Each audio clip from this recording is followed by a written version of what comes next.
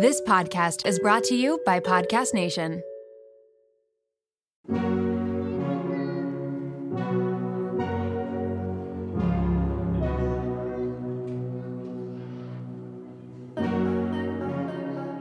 Welcome to Raw Beauty Talks. I'm your host, Erin Treloar. Ready to peer behind the highlight reel and all those polished pictures of the world's biggest influencers and wellness experts? We're going to uncover what beauty, health, and wellness truly means in today's world. As someone who really struggled with disordered eating and negative body image, I became a health coach because I'm passionate about redefining health and wellness so that it's less about the weight on the scale and more about how we feel. Let's pull back the curtain for some Raw Beauty Talks.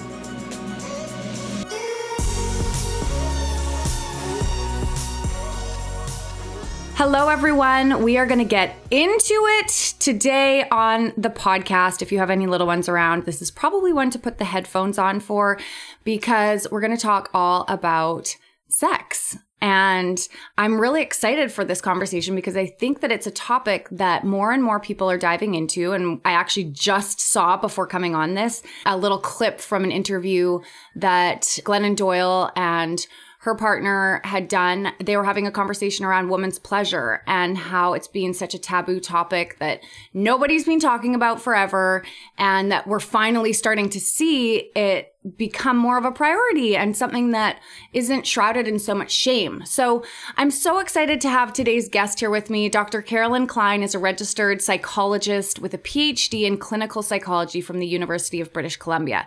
She is the co-founder and co-director of the West Coast Center for Sex Therapy in Vancouver, which is a center that's made up of a team of over 18 psychologists, clinical counselors, and Ph.D. level students. She has spent years talking to partners, couples, individuals about their relationship with sex and intimacy. And as she says on the website, has heard it almost all at this point. So she's really passionate about sort of breaking down this idea that we're alone in our own sexual struggles and helping us find more joy and pleasure and, overcoming anxiety and shame in this area and lots of other good stuff. So we're going to talk about everything from common issues that she sees as a psychologist in this area, reasons that people do struggle with their sexuality and sex in general. We'll talk a little bit about open marriages, which I'm hearing more and more about, and why I'm curious about that as well in this episode, but we're going to talk about it all. So without further ado, thank you for being here, Carolin. My absolute pleasure. So happy to be here. So why don't we start off with a question that I'm dying to know the answer to. You really probably have heard so much in your years of practicing as a psychologist. What are some of the common issues or problems or roadblocks that people experience in regards to sex? Yeah, I can answer that in two ways. I would say the one that is almost universal in the clients that come to our office. And, I always say to people, I see a biased sample of people who are coming into our office. They are open enough, but also struggling enough in their sex lives to come in. But it's also one of these things that when people find out at a party that I'm a sex therapist, either they say nothing further to me or they open up about their sex lives. I also get to hear about other people's sex lives all the time. And so I'll say it's pretty universal. It's not just in the clients that come to our office, that most people feel a huge amount of anxiety about sex. They feel sometimes shame. They sometimes have disgust and aversions. So there are often a lot of negative emotions that go along with something that we usually try and sell off as something that is so positive and so lovely all of the time. So that would be my first part, is just the universality that because of the way that we educate about sex and because of the ways we talk or don't talk about sex, most people feel really uncomfortable with it for the most part. And then in our office, the most common things we're seeing are concerns around desire discrepancies in couples, especially after baby and after children, after moving in. We see a lot of people are coming in with what they're calling sexual addiction or problematic sexual behaviors that the partner finds concerning, lots around body image, lots around the effects of trauma on sexuality, lots of concerns about what their body is doing or isn't doing. Is it orgasming right? Are the erections happening right? All of that kind of stuff. and sometimes also a lot around infidelity. But those would be the main categories that we're seeing. So interesting when you started talking at the beginning about meeting people at a party and they either don't continue to talk to you or they open up and spill everything. I was thinking about, how I would show up at that party. I would have a million questions about, the types of people that you see, not wanting to know specific details or anything about these individuals, but like I would have a million questions like I'm going to ask on this podcast, but I would tell you nothing about my own sex life. I already have said before coming on this show, this isn't an episode about me and my sex life. And that's interesting when I think about it because I share everything on this show, like mental health, eating disorders, motherhood struggles. But that's an area where clearly there's been some lessons around like this is private. You don't talk about it. Obviously, I'm also keeping Scott in mind and his comfort level around that type of thing. But I'm curious for everyone who's listening right now, who would you be at that party if you met Dr. Klein? Would you be opening up? Would you have questions about her career in general? Or would you be beelining it to the bathroom in that moment? So fascinating. I'm curious about the piece around body image because as a health coach who works with women who are struggling in their relationship with food and their body, that is absolutely one of the number one things that I hear comes up is like, I want to feel more comfortable being intimate and I can only have sex with the lights off and I hate my body. What are you hearing in your office around that topic? Exactly that most people, and especially women, but also men, that they really struggle with their bodies during sex. I mean, we struggle with our bodies enough outside of the bedroom. And now you're going to do it in the bedroom where, again, we don't get a lot of skills in how to be confident sexually anyway. And now you are going to be in all sorts of positions. Your face might be looking different. Everything's kind of different. Your hair might be disheveled. And so people's body image really comes up. And kind of one of the most interesting things that I try and sometimes impart to my clients is that body image is actually such a tiny piece of what turns a partner on. That's right now, I think, such a huge myth. And of course, it is perpetuated by things like Tinder, where, of course, people are swiping based only on appearance because that's all you have to go off of. But one of the most interesting things that I thought kind of happened that shook everyone's kind of beliefs a little bit was when amateur porn came on the market. So this sounds like a crazy divergence, but I'm going to link this to this topic because when amateur porn came on the market, where bodies aren't the perfect societal ideal, where the lighting isn't perfect, where they're not editing and airbrushing it, you would have thought that amateur porn wouldn't do very well. And instead, amateur porn has completely outsold professional porn. So it came this question of why would people way prefer amateur porn where the bodies are not perfect over the professional porn where everything is exactly the way that we have said those are beautiful bodies? And the answer is because it's more believable, but not just that it's more believable, but what's more believable is the enthusiasm is more believable. And the number one turn on is enthusiasm. So of course, then the effect is that if you're conscious of your body during sex, you don't have space for enthusiasm. So now the sex is not hot. And you might think, oh, it's because my body's not so hot, but it's actually because of the attitude you're bringing into the bedroom. So the big thing I'm trying to get my clients to think about is stop thinking that your body is so important. You're having sex with a partner, connect with them. Stop connecting to your anxieties about your body and connect more with them. Connect more with what you want.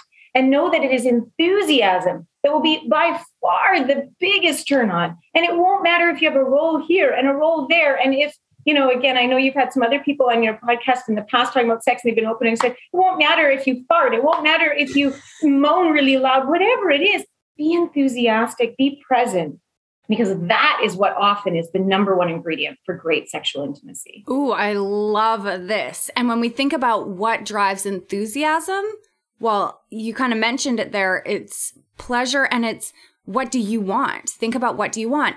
I don't think we've been given space, especially as women, to think about what we want. I mean, for me, for sure, it's always been about what do they want? Like in the early years, how do I conform my body to look like what they want? How do I be that like sexy girl, the Victoria's Secret model in the lingerie with the pumped up boobs and like that whole look? How do I be what they want? And that's a message that women are given over and over and over again. It's interesting to provide space for people to start thinking about, what do I want? What turns me on? And to be given permission to ask for that it's okay. I love what you're saying, Erin, and not just permission, but I would say, like, given the guidance that that's better sex. So if it's okay, I'm going to make 2 comments about that. The first one is that in sex therapy, we actually really often talk about a term that afterwards I'll redefine when we talk about it with open relationships, because it might sound hypocritical. But that is that we say great sex is selfish sex. And what we mean by that is we don't mean sex that ignores or is disrespectful to your partner, but we mean sort of the analogy of like when you go out for dinner with your partner. It would not be a good dinner date for you and Scott if the whole time Scott were saying to you, Erin, are you sure you like the restaurant? Are you sure you like the wine? Are you sure it's not too salty? Do you like the waitress? You'd be like, oh my God, chill out, chill out. But during sex, there's kind of like a similarity where people are like, are you going to come soon? Does this feel good? Are you sure this feels good? Do you like it like this? And it's like, okay, you've got to take the focus off the other person. I often say, if you sit in a movie theater with someone and you just feel like they're watching you the whole time to see if you're laughing at the right moments, you cannot relax and have a good time. And that was the second thing I was going to say. There's a lot of what I call sexual myths that get perpetuated that are so destructive to great intimacy. And one of those is the myth that a good lover is someone who knows how to please their partner. Ooh. I think that's total garbage, because it is up to the other partner to say what they like or not, you know? A good lover is someone who knows their own desires, what they want, what they're coming in for, knows how to be enthusiastic about it. And if they know how to do that and are role modeling that, and then the other partner can do the same, that's going to be some pretty hot, amazing sex for these 2 people, versus sex that is all about serving the other, which is actually, again, not very intimate. It is much more based then in anxiety than it is in pleasure. Interesting. Oh, this is good. Fast forward to the end of 2024. Think of your goals for a second. What can you do right now to give yourself the best chance of succeeding? If you want to learn a new language, you absolutely should get Babbel. Don't pay hundreds of dollars for private tutors or waste hours on apps that really don't help you speak the language. Babbel's quick 10-minute lessons are handcrafted by over 200 language experts to help you start speaking a new language in as little as 3 weeks. Babbel's designed by real people for real conversation, and Babbel's tips and tools are approachable, accessible, rooted in real-life situations, and delivered with conversation-based teachings, so you're ready to practice what you learned in the real world.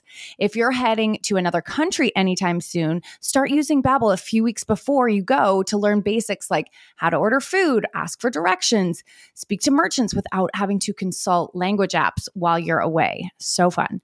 Here's a special limited time deal for our listeners. Right now, get 55% off your Babbel subscription, but only for our listeners at babbel.com/rawbeautytalks. Get 55% off at babbel.com/rawbeautytalks. That's spelled babbel.com/rawbeautytalks. Rules and restrictions may apply. This episode is brought to you by Lola V, an award-winning hair care line founded by the fabulous Jennifer Aniston. Jen got tired of the same old struggle we all face, choosing between hair products that work and ones that are actually good for us. With Lola V, that dilemma is history. We all put our hair through the ringer. That's why it's crucial to have products that not only repair the look of the damage, but also shield your locks from future harm. Enter Lola V's bestsellers, the Glossing Detangler and the Perfecting Leave-In Conditioner. They're your hair's new best friends. For a limited time, you get 15% off your entire order at lolav.com. Just use the code RAWBEAUTYTALKS at checkout. Lola V is all about naturally derived plant-based goodness, no silicones, sulfates, parabens, or gluten, and of course, cruelty-free and vegan. That's 15% off your order at LOLAVIE.com with promo code RAWBEAUTYTALKS. You can only use one promo code per order and discounts can't be combined. After you purchase, they'll ask you where you heard about them. Tell them I sent you over.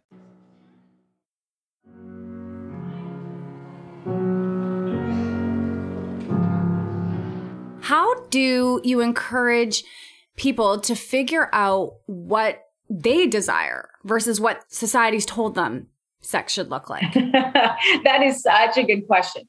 And again, I've got a couple of parts to my answer. One is, I don't think it's a static variable. I think what we like and want is going to keep changing. If you think about food, there was a time in my life I couldn't think of eating goat cheese, you know? And so it's the idea of you're going to try things in different ways, in different forms, and you're going to be open to over time recognizing that your body changes, that your mind changes, and what might be appealing before you have children versus after you have children. You know, again, a concrete example would be that so many mothers before children might really enjoy the romantic, sweet kind of sex.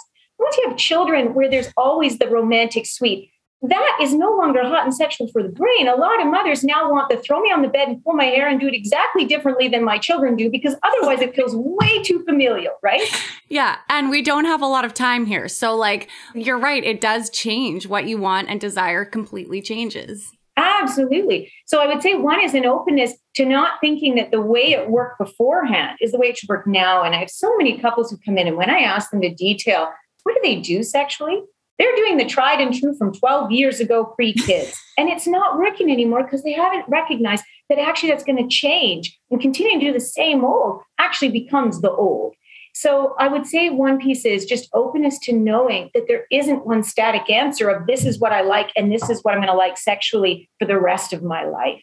So the second piece is openness. We're going to talk about that maybe with open relationships as well. The idea of, this is very kind of dear to my heart, is people are terrified of being known sexually. You know, we want to know each other in relationships so much. We want to know, what was your background? How did you grow up? What do you want to do in retirement? Where do you want to travel? But do we want to ask our partners, tell me how often you masturbate and what you fantasize to? And, you know, what are all the things that you would love to think about but never actually do? There, it's like people don't want to know until an infidelity has happened. Then you start getting down into every detail. Right. Tell me everything. So a lot of times people are terrified of being known because they think that whatever it is that they're going to say is a judgment of their overall character. And what I always like to tell my clients is that sex is how adults play. So I have a daughter, she's turning 8 next month. And when she plays with her friends, she does not play as if she is her. She plays that she is a teacher, that she is a superhero, that she is a princess. And in sexuality, it's the same thing. We have to recognize that in order for our heart to race, for us to feel sweaty and into it, we have to actually not think about mopping the kitchen floor, so to speak. We have to think about the things that actually are so different from our normal life. So this is what terrifies people. It's like, whoa, if my partner knew I like this, but professionally I show up as this, what are they going to think of me? And so we need to get the message out there that actually I can already predict what you like sexually is not going to be exactly the same as how you show up in your life. If you are very dominant and powerful in your life, you might love sex where you get to give up that power. And that doesn't mean anything about your character. This is your place to roam and be free and play. So I want people to let go of the judgment that they have to be afraid of who they are any more than no one judges people that they love to watch Tom Cruise blowing up stuff in Mission Impossible, or that they love to watch who knows what kind of stuff. No one judges and thinks, what does it mean about you that you like those shows? We know it's entertainment, and sex is entertainment as well. I love that analogy of kids playing, because I can relate to it so much as a parent, watching my kids play and being Power Rangers and then being a princess and then being a dog. And you're not like, oh my God, my daughter thinks she's a dog. We've got to, get her to therapy. No, she's using her imagination and she's having fun and she gets to play a different role. And so that's a really cool way of looking at it, that adults still want that and desire that playtime when they can step out of their own role and the structure they've built around them as to who they are. And I mean, as you're talking about that, I'm like,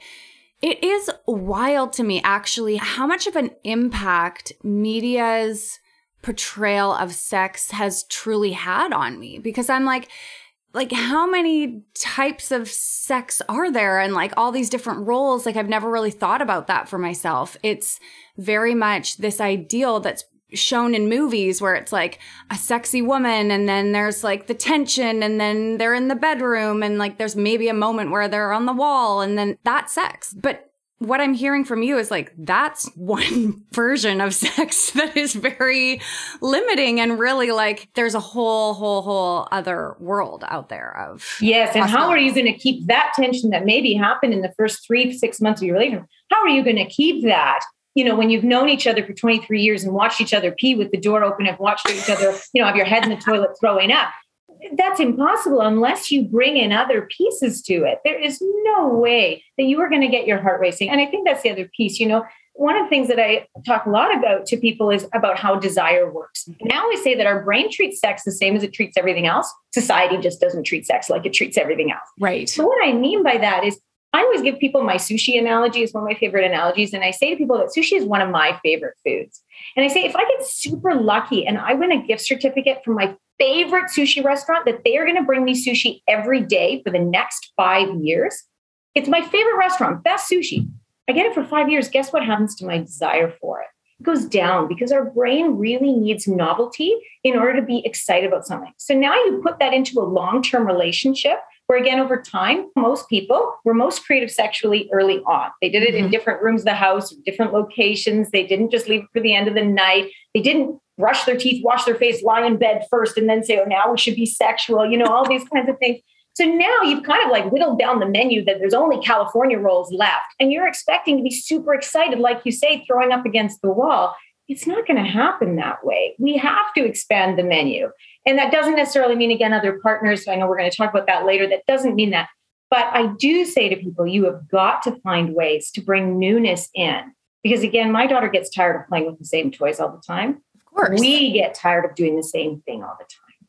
So fascinating. Okay, so let's talk a little bit about this piece around open relationships. And here's why I want to go there. Because when I first reached out to you to book this interview, it was right after the Academy Awards had happened. And there was the infamous Will Smith, Chris Rock slap.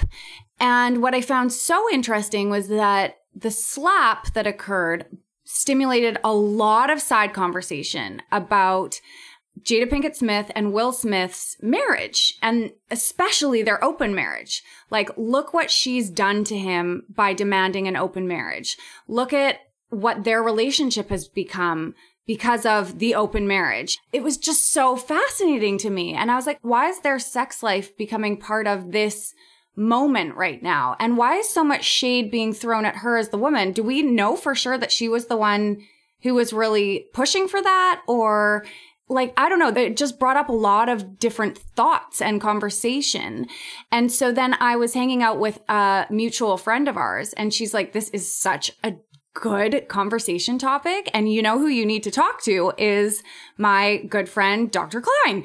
She will have something to say on this topic. So that's sort of where this whole conversation started. And I want to talk about it because it's not a general conversation that people are having. And I think it's fascinating. I do think it's really fascinating. I do. Maybe where I want to start off, because some of my clients might hear this podcast as well. And I've got clients coming in, some where this is not even on their radar. We are talking about totally different things. Others where this is exactly what they're coming in to talk about. So I want to start off by saying, I do not have a strong opinion about whether people have open relationships and sex with other people or not. That part is actually irrelevant for me.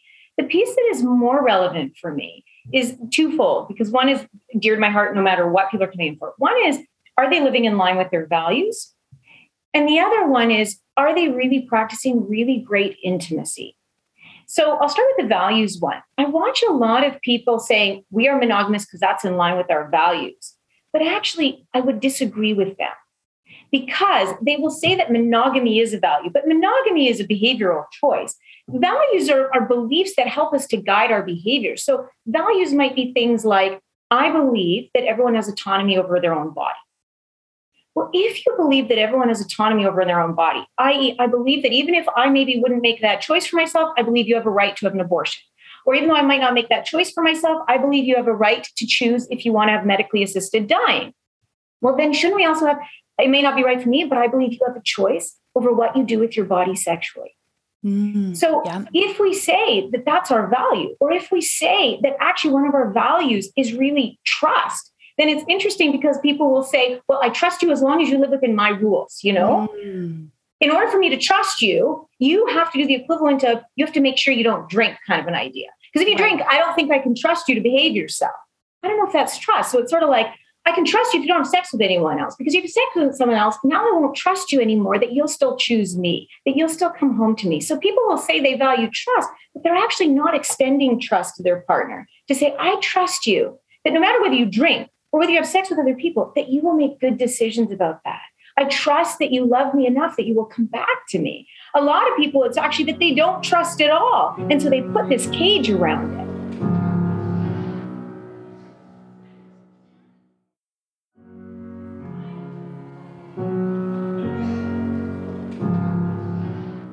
And the other piece is, as therapists, we often talk about this distinction between what we call wise mind and emotion mind. And emotion mind is that your decisions are really driven by emotion. So I watch a lot of people come in, they're like, I could never have an open relationship. I couldn't handle that. And I always think, okay, so that's emotion line. I couldn't handle that. So therefore you shouldn't have opportunities in your life because I couldn't deal with it. I'm not sure if that's love to say, I love you so much that you better make sure I'm okay. Right. And so I, again, don't care whether people actually have sex with other people or not. But I think that if we have the values of trust, if we have the values of honesty, autonomy over your body, growth, personal growth, then in some ways I would say, wouldn't that mean that you would extend to your partner that, hey, I'm going to trust you and I'm going to encourage that you do what is right for you respectfully, with care. And I will not demand monogamy. I may choose to never have sex with anyone else, and you may choose. And in fact, most people in open relationships are not always open. You know, they go through many times, whether it's due to a pandemic and not wanting to have others in the bubble, or other reasons that they're not having sex with others. So I think non-monogamy gets associated with promiscuity. And I would say, I think that that's an unfair assumption. In fact, I think the term open relationship is a beautiful term because it means I am open to hearing your desires. I am open to sometimes challenging my own emotions when I get jealous, when I get hurt. I am open to your growth and your exploration, and let's talk about how we can do that. You know, and I think Will was even saying this, if I saw some of the quotes properly, he was saying like something along, I'm going to completely butcher his quote, but he was talking about like, what better gift than to give someone trust and freedom? And I think that there's some real truth to that I just hope that people, if they're monogamous, it's because really that is in line with their values. And really it is that that's a choice that each person makes for themselves rather than a demand that they force on another person in order for them to not have to feel painful emotions. So it is a bit of a deconstruction to marriage, like the sanctity of marriage, as marriage has been for so many years. Because marriage, like traditionally, when you're looking at it from a religious standpoint, and I'm not religious, would say, no, we're not having sex with other people outside of this marriage. Sure, but marriage also said you shouldn't have sex before marriage, and lots of people are willing to let that go. Totally. It's just interesting how we have been taught these things, and certain ones have stuck, like generally a lot of people aren't having sex outside of their marriage, or it's considered infidelity and often destroys the marriage. But a lot of people now are like living with their partner before and having sex before getting married. So that's kind of fascinating to look at the psychology behind that and where we're at as human beings in our trust of one another, in our ability to really allow our partner's autonomy. And it's just fascinating. I totally agree with you. And I think people are kind of holding on to this last little piece, but it's interesting that many people would now, not all by any means, but many people would be like, yeah, look, I know my partner probably watches porn sometimes. Well, that wasn't part of a marriage once upon a time, right? It was really the idea that you do not think about anybody else, that you do not masturbate, that you do not do any of those things. So we've shifted a whole bunch of things from what was before. And the other piece is, you know, monogamy really, really made sense when there was no birth control. And when women did not have equality, and we still don't have perfect equality, but, you know, nowadays in the first world where we have access to birth control, all these things, it doesn't hold anymore the same value that it did before, that before you really want to make sure that your partner wasn't having sex with other people because the man didn't want to be raising someone else's children. The woman didn't want to feel like you're going to have to now put resources to these other children you have with other women. There was a time and place where that made a huge amount of sense. And now the question is, in what way does it make sense for people? What does it actually provide the relationship that's really a positive versus what is it that it does because it leaves people more comfortable, but actually not necessarily being honest with each other, not necessarily actually saying, hey, what is really love? So interesting. Okay, if you're in an open marriage, I'm not in an open marriage, but fascinated in all topics, and you had young kids, I'm trying to think of logistically how this would work in that, like, there's already no time for anything. Would you be saying to your partner, I'm going to go out tonight? And they're like, okay, that's cool. I've got the kids. And then they know that you've gone off to have sex with somebody else. And then you just like have coffee together in the morning. Like, what does that look like in a relationship? It looks different for every couple. So for some couples, it really is that they will say, yeah, listen, I want to know all of this. And I'm happy for you in the same way that I want to know when you go out with the boys and have your beers. And I want to know, like, when you go out and have your hockey game, how'd the game go? And I'm happy for you. And I might sometimes have a bit of FOMO, but I'm happy for you. And I want to know. And just like telling the kids that daddy's going out to hockey. It's like, well, daddy's going out and seeing a friend tonight, you know? And I always say kids do not need to know anything about their parents' sex lives, whether it's monogamous or not. They don't. So just because people might have an open relationship, the children should never know about the sexual component because no child wants to know about their parents' sex life. That doesn't change. But then you go all the way down the spectrum to other couples where it is the don't ask, don't tell kind of an idea of, listen, I give you consent, but tell me whatever you want. Make it up. I don't really want to know. I support so much your freedom and your autonomy. I trust that you will not make decisions that will in any way put our relationship in jeopardy, but I don't really have an interest in hearing about it. In the same way that sometimes people might say, I don't mind if you want to go hang out with Johnny, but I don't want to hear about his drunken antics. I'm not interested in that. You know, some people just don't want to know. And so it's kind of the whole spectrum what people do there.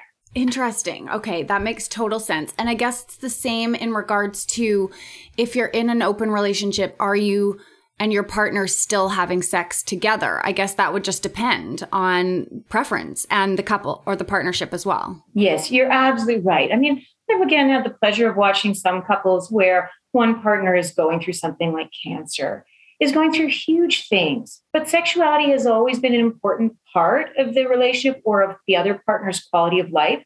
And the partner says, hey, just because right now I have zero desire, I am in pain, I feel ill, we're not going to have sex, I love you. Go. Kind of almost like sometimes you'll hear people say, like, if one partner has Alzheimer's disease, right? It's like, do you then just have to give that up completely? Yeah. Or is there, again, so much trust that you will show up for me when I need you that I'm going to let you go? So I've watched some partners where they don't have sex anymore for any number of reasons. And it really is the idea of, we're not doing this because I'm not good enough for you, but we're doing this because we value sexuality as part of your quality of life. Yeah. And I trust you enough. So for some, they don't have sex. Or for some, I've also had those couples where they just say, you know, we're honest enough with each other. The kind of sex you want to have and the kind of sex I want to have, they don't jive very well. So it's not very hot and we can do it, but why have mediocre sex? So why don't we go and have great experience with other people? And then we come back and we are so happy because we haven't lost that part of ourselves. Right. And then you've got other couples where going out leads them to have the hottest sex of the night. You know, they come back completely energized. So it is the whole spectrum. Oh, I love it. I feel like these conversations are so important to just open the doors to possibility. And again, like, we're not really seeing this in, why does media tend to showcase like one type of sex? Why do you think that is? Obviously, it's not one type, and there's lots of different kinds of media if we were to include porn and things like that.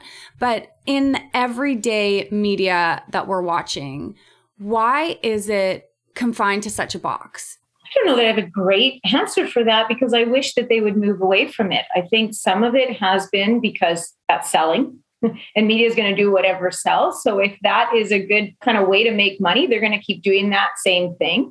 I think another one is that for many people, there just is so much shame and fear that they right away shut the door to anything there. You know, to have this kind of conversation that you and I are having, for many people, I couldn't even have that conversation with them because they would right away think, why would you want to destroy what we already have? Why would we have to talk about this? This just seems selfish. You know, there would be so many assumptions that would go into it. So I think some of it is that we still are a very judgmental society, as we know from talking about body image. And we've kind of have very narrow ideas about what is healthy sexuality and what is a healthy relationship. And people sometimes feel a lot of fear to think about even approaching that subject. And I guess that would be my big thing for people. Again, I don't care if people ever have sex with anyone else outside their marriage, but the idea of at least having open conversations with your partner, of saying, hey, what for you is freedom? What for you are desires that maybe we'll never fulfill? What would you ever want? To know that is real intimacy, is real caring. So I really do encourage people to talk about open relationships, just like I encourage them to talk about, do they want to have children, and to talk about when the in-laws get old, are you going to let them move in or not? You know, intimacy is talking about everything, and sometimes it's not comfortable. But I definitely don't want to give the message that I'm trying to convert my clients to have open relationships and have sex with other people. That part, again, is irrelevant to me. No, I'm not getting that idea at all. And I think it's so important to have these conversations, to just open up and blast apart outdated belief systems that we may have, whether or not this is something that you're open to or not. I think oftentimes people can have this very black and white thinking around things. And then we see something like the Will Smith, Jada Pinkett Smith thing come up, and then all of a sudden you really see that black and white thinking and the judgment towards people and everybody's perspective getting thrown out.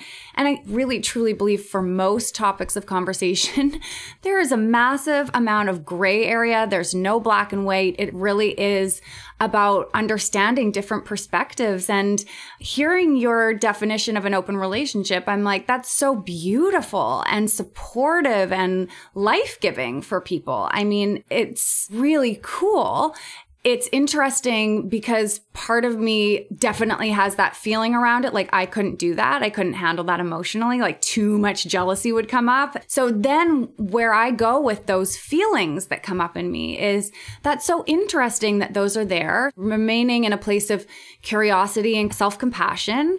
That's so interesting that those feelings come up. And is that really the truth of how it would look? And is there room within that kind of constricted feeling that comes up for more expansion? Like, that's probably an area where there's room for me to continue to grow and expand and find more love and more overall compassion and trust, and to continue to open. So anytime we feel that constriction around something or a bit of tightening or closing off, it's always an invitation for more growth. And again, this isn't about getting to some destination like an open relationship. It's just continuing to evolve as human beings, little bit by little bit by little bit. So that's what I hope that everyone's doing, on their own as we have all of these conversations on the show. I want to talk a little bit about something that I'm hearing so much of in this period of life that I'm in right now. My friends and I all have young kids. And everywhere from like pregnant right now to my son's the oldest of the group, 7. So sort of 7 to 0. Pregnancies, anxiety, just packed schedules, a lot of entrepreneurs in the group who are trying to grow their businesses. And it's just like everyone is so stretched thin. And we have a lot of conversations about our sex lives and the ups and downs of that, like the moments when it's back on, like someone's gone for a vacation and then you're just in the midst of it and it feels like you're not finding that time to connect. Is this common, or is this just my group of friends? It is not just your group of friends. It is so common. I think one of the myths is that if you love your partner and if you find your partner attractive, you should have desire for them.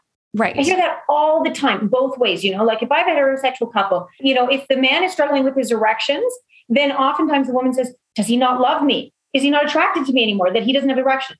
If she has low desire, is she not attracted to me anymore? Does she not love me anymore? As if those are the only 2 ingredients needed to have energy and desire for sex. But again, our brain treats sex like everything else.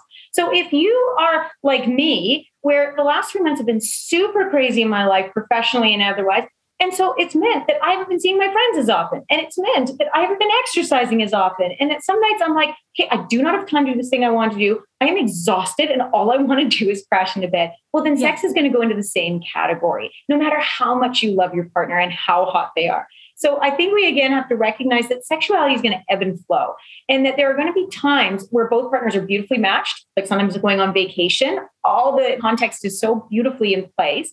And then there are going to be lots of times where one person's going to really miss it and really want that connection, intimacy, and the other person is in a totally different space and is being energized by other things. Right. And that flow and then being able to talk about that is just a normal part of relationships. So that sounds completely normal to me. So good to hear that. And I think you're exactly spot on in that everything in life is impermanent and everything is changing. And so we can't have this expectation that we're always just going to be there. We're working with somebody else in this area as well. So it's like 2 different sets of energy, 2 different sets of focus.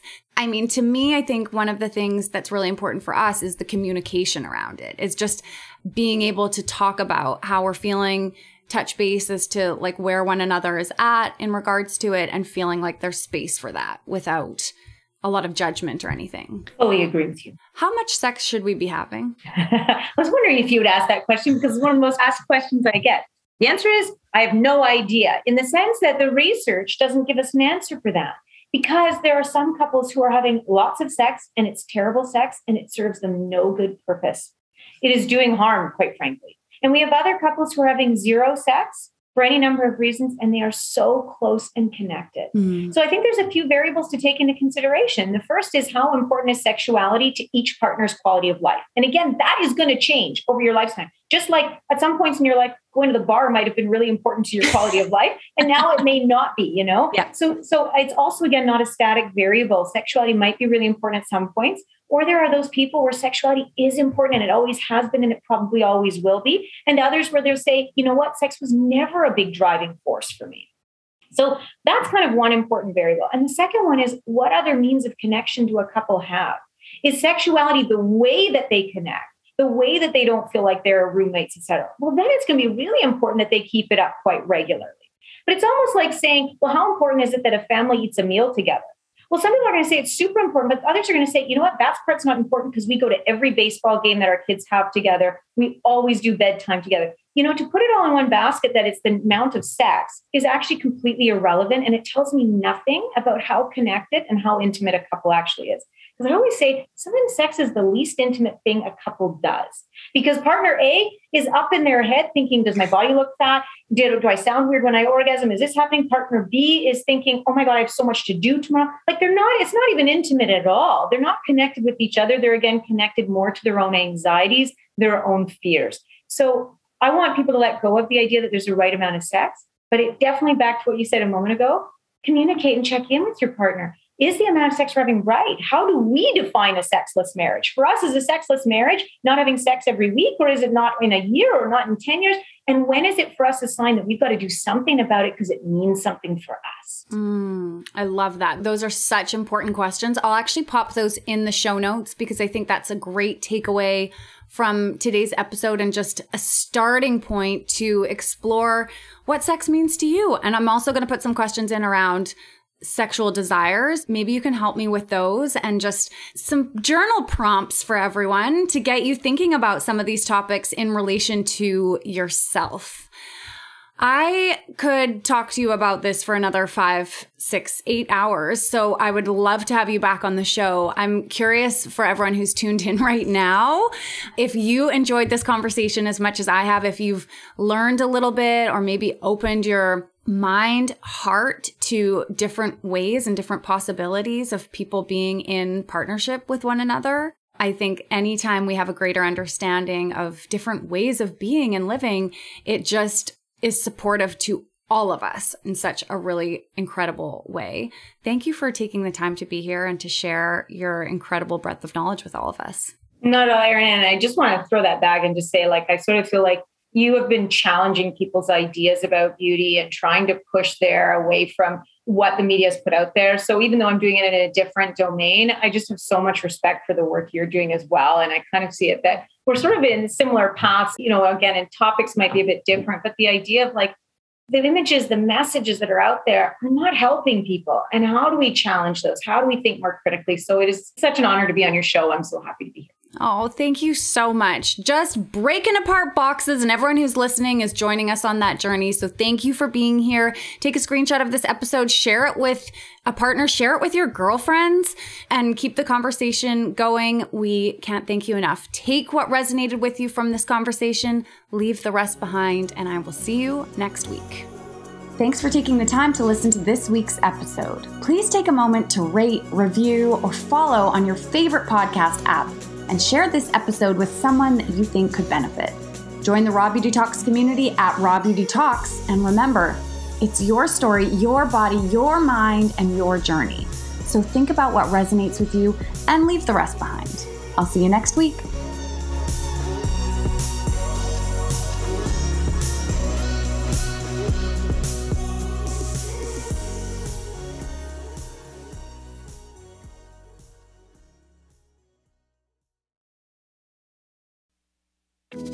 Do you ever feel like you're struggling through motherhood? You're not alone. I'm Erica Jossa, host of the MomWell podcast, therapist, and mom of 3. Join me each Wednesday as I sit down with guests, including psychologists, pediatricians, psychiatrists, fertility specialists, lactation consultants, and more to unravel the myths of motherhood.